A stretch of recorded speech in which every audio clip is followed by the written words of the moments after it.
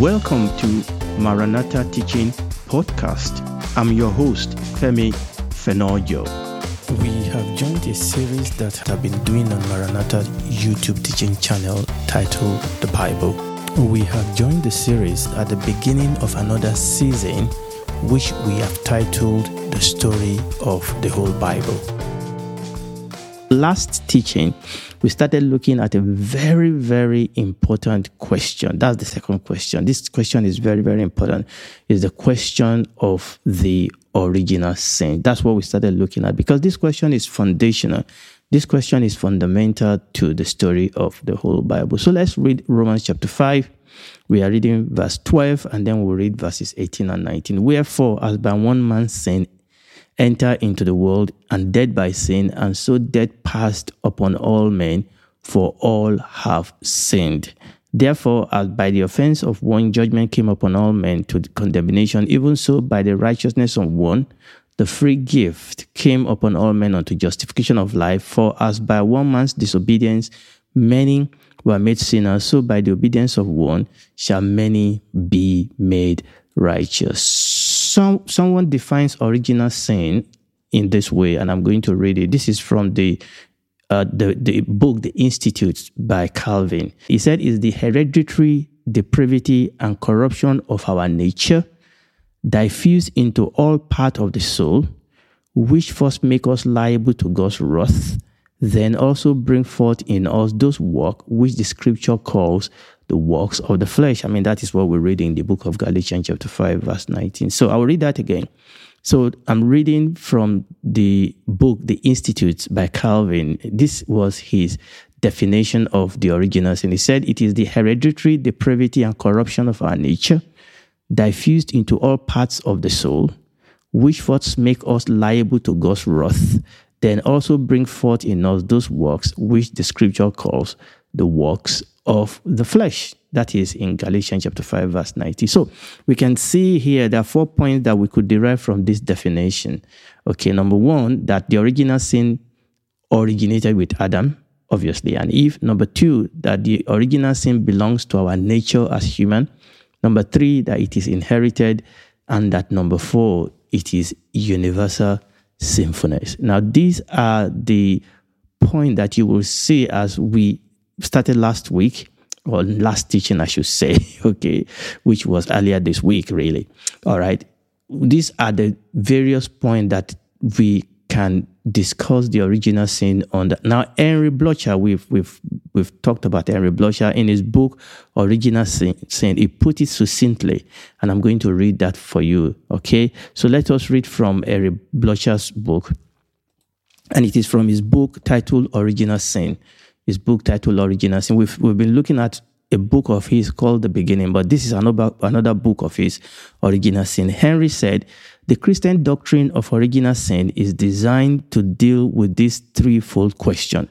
It tries to account for sin as a universal phenomenon and yet a matter of personal responsibility, for its being natural in a sense and yet contrary to our true nature, for its being there even as we stand before God and under God." I will read that again. The Christian doctrine of original sin is designed to answer threefold questions.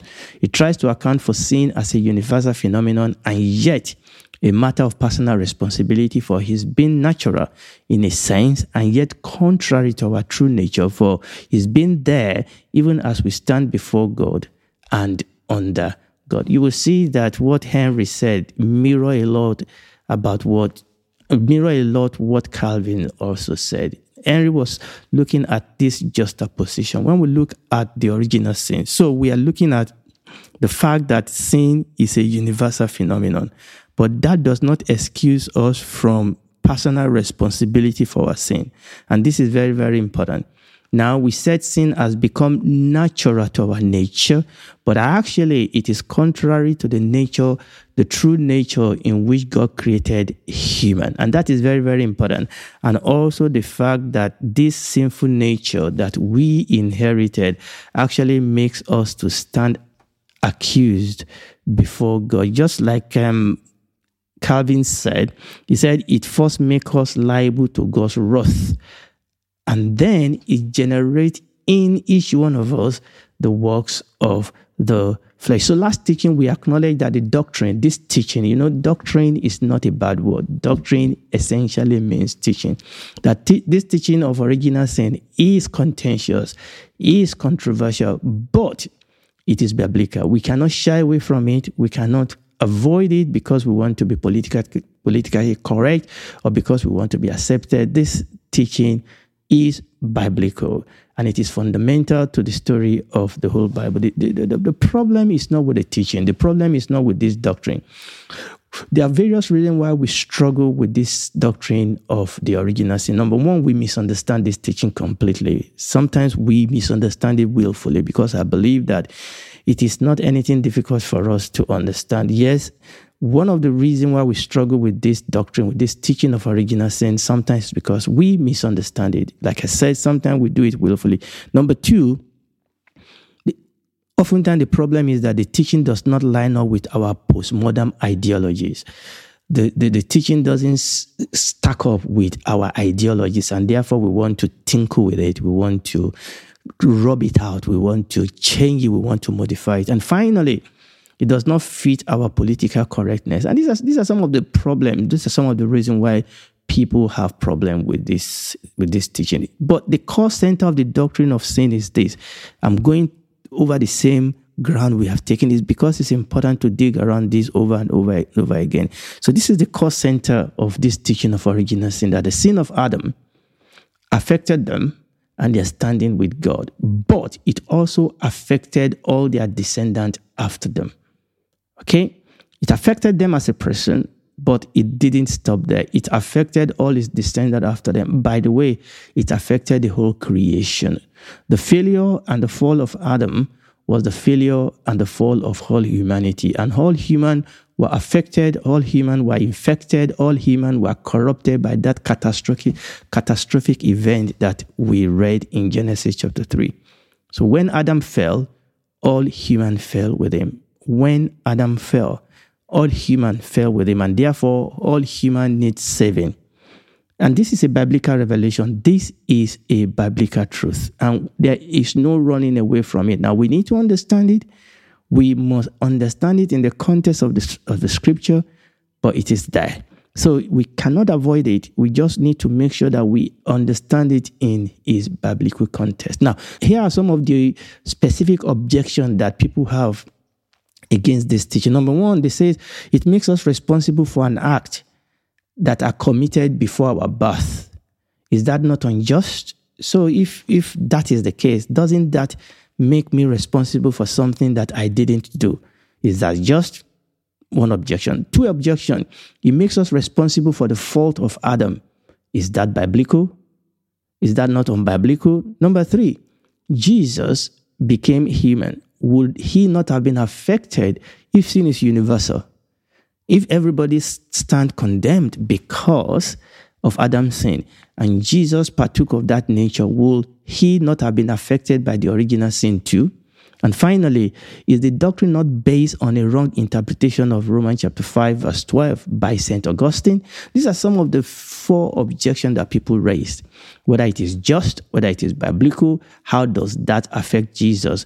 And the fact that this doctrine as its root, because St. Augustine was really pivotal in fleshing out this doctrine in the Reformation, okay?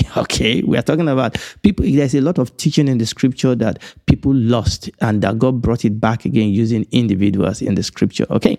And people then say that when you look at the writing of St. Augustine with respect to the original sin, his interpretation of Romans chapter 5, verse 12, was that not faulty? Okay, so we are going to look at some of these questions. We're going to take them together. We're going to look at various examples and look at this question to see whether we can answer them. So let's take some live example that can throw some light on some of these questions. Now, these examples are not perfect, but they will help us, okay? They are just like the Lord Jesus Christ will give parables to answer questions. I think one of the best way to answer this question is to look at real life issue and then see how that helps us. Number one, The state, situation, and condition of our parents determine, at least at the beginning, both positively or negatively, those of their children.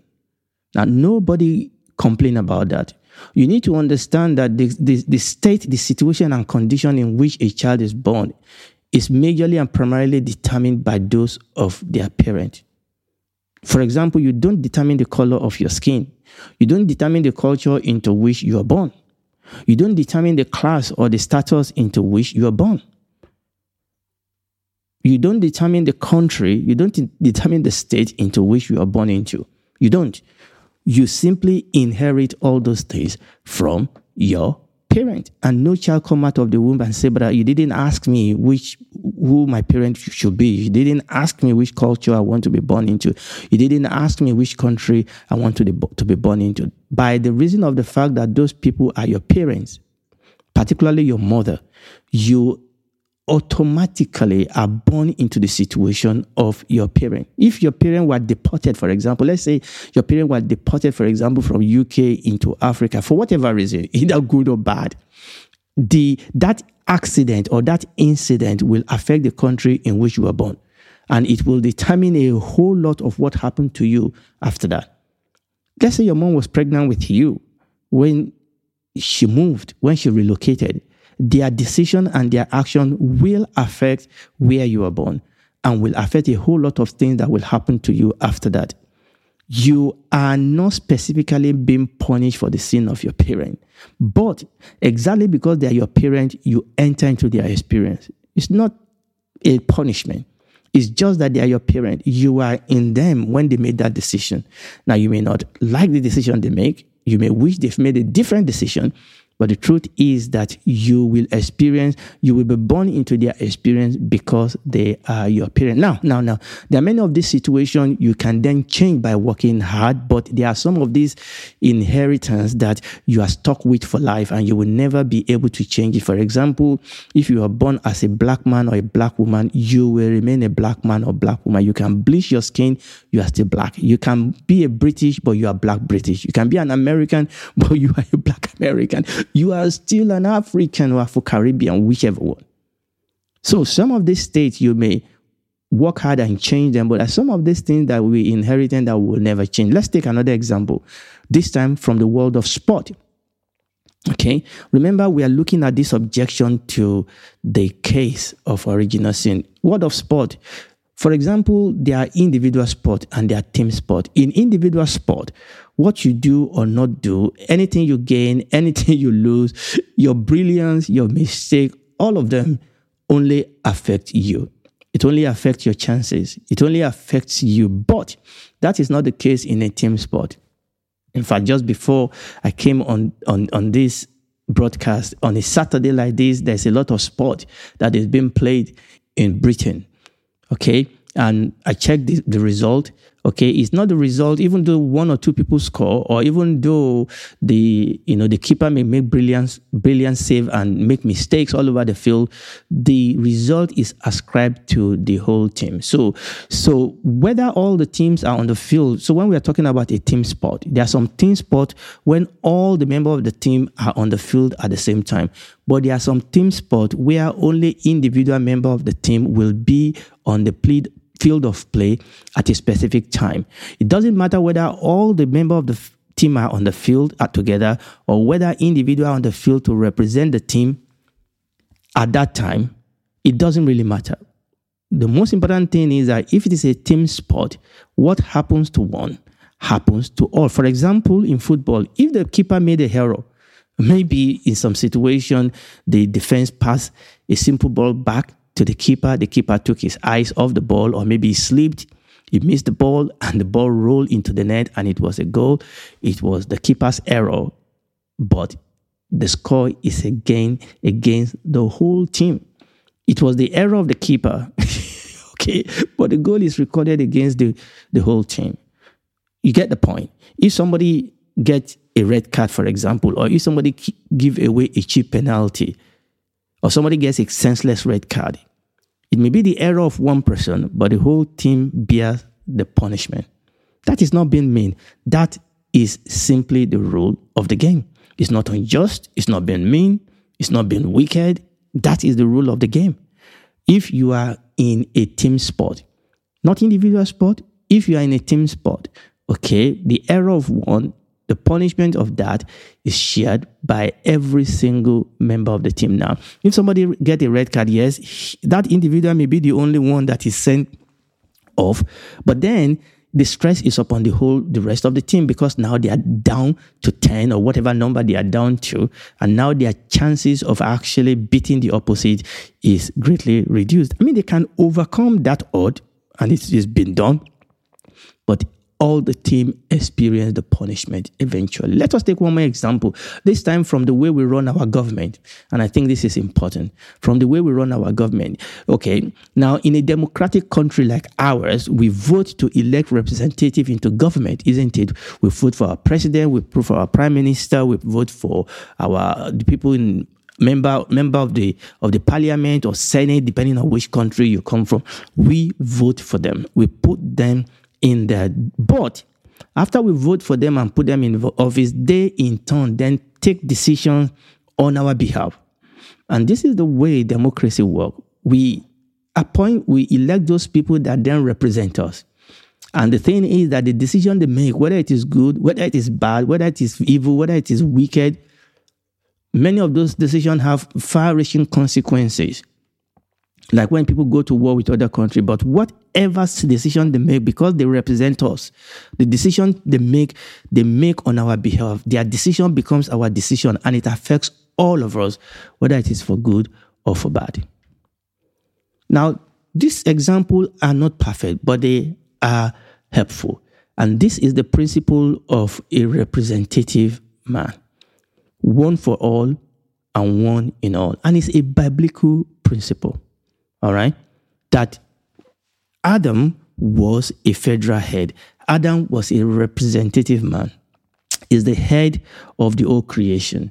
And what happened to him and what affected him affected his descendant. We also see that. We're going to see that. We've mentioned it.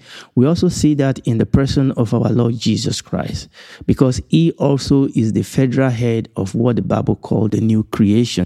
And we are righteous because he is righteous. And this is very, very important. Him who knew no sin became sin for us, so that we can become the righteousness of God in him. He is our righteousness. Why? Because he is a federal head. He is a representative head of the new creation. So what affected Adam, the first Adam, and what affected the Lord Jesus Christ, the second Adam, affected their descendant. Let's read 1 Corinthians chapter 15, just to buttress that with respect to our Lord Jesus Christ. And I'm going to read verses 47 to 49. The first man is of the earth and is earthy. The second man is the Lord from heaven. As it is earthy, such are they also that are earthy, and as in heavenly, such are they also that are heavenly. As we have borne the image of the earthly, we shall also bear the image of what? The heavenly. Let's read 2 Corinthians chapter 5, which I alluded to, verses 14, 15, and then 17. For the love of Christ constrained us, because we thus judge that if one died for all, then we are all dead, and that he died for us, that they which live should not henceforth live unto themselves, but unto him which died for them and rose again. Therefore, if any man be in Christ, is a new creature. All things are passed away, and all things have become new. Now, I'm not going to go deeply talking about how this play out in the New Testament. All I'm trying to let us see here is the principle why what affected one person can then affect the rest. It is not God being unjust. It is just the rule of the game. We see this same principle of a representative man, that what happened to one person will affect the rest. We see that same principle in the story of David and Goliath. You remember the story of David and Goliath. Goliath says something that is really very, very instructive. 1 Samuel chapter 17, verses 8 and 9. And he stood. This is Goliath. I want you to pay attention to what Goliath said. Let me put that back again. 1 Samuel chapter 17, verses 8 and 9. And he stood, Goliath, and cried unto the armies of Israel, and said unto them, why are you come out to set your battle in array? Am Am not I a Philistine, and you servant to Saul? Choose you a man from among you, and let him come down to me. If he is able to fight with me and kill me, then we will be your servants. But if I prevail against him and kill him, then you shall be our servant and serve us. Again, we can go into that story a lot, but you can see, and the children of Israel didn't say, no, we are not going to take that deal. They didn't contest that deal. In fact, they ended up sending David to represent their nation. And this is the nation of, this is the same concept of one person standing on behalf of a whole nation. Okay, they finally sent David out. And what Goliath was saying here is, I am representing the Palestine. You give me your representative, we fight.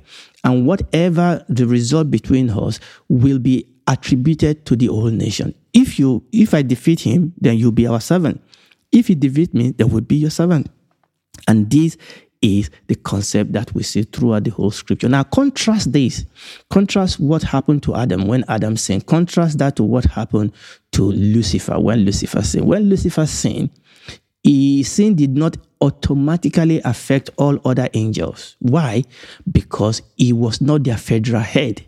His sin did not automatically affect all the other angels because he was not their representative. Individual angels then became tainted, then became affected by Lucifer's sin as they individually agreed with and followed Satan in his rebellion. As individually they were deceived by Satan and they followed him in his rebellion. That is when each of them then become a partaker of Satan's sin. And you can see, and this is the reason why it is possible that something that Adam and Eve did in the Garden of Eden will affect their children after them. It is not unjust. It is not wicked. It is just the principle of life. And it is important for us to understand that. I'm going to stop here. We are still going to go a little bit deeper into answering some of these questions, but I've tried to answer I think the two first question, okay? But I'm still going to go a little bit deeper into answer that question the next time. And if you are listening to me, all have sinned and fallen short of the glory of God. Now, not only the original sin, but we are individually sinners. Because we have a sinful nature, we also are individually sinned. We have sinned against God, but God loves us. For God so loved the world that he gave his only begotten Son, that whosoever believes in him will not perish, but have everlasting life. You can come to the Lord Jesus Christ today so that you don't become a partaker of the wrath of God. God has provided a way out because he loves us. And you can come, admit that you are a sinner, invite Jesus Christ into your life to save you. He will come. He will change something fundamental in your heart. You will become a child, a daughter of God. And when this is all over, you will spend eternity with him in the new heaven and the new earth. Do it today, because tomorrow may be too late. We sincerely invite you to check out our teachings on YouTube, Maranatha Teaching Channel. They will bless you. Thank you.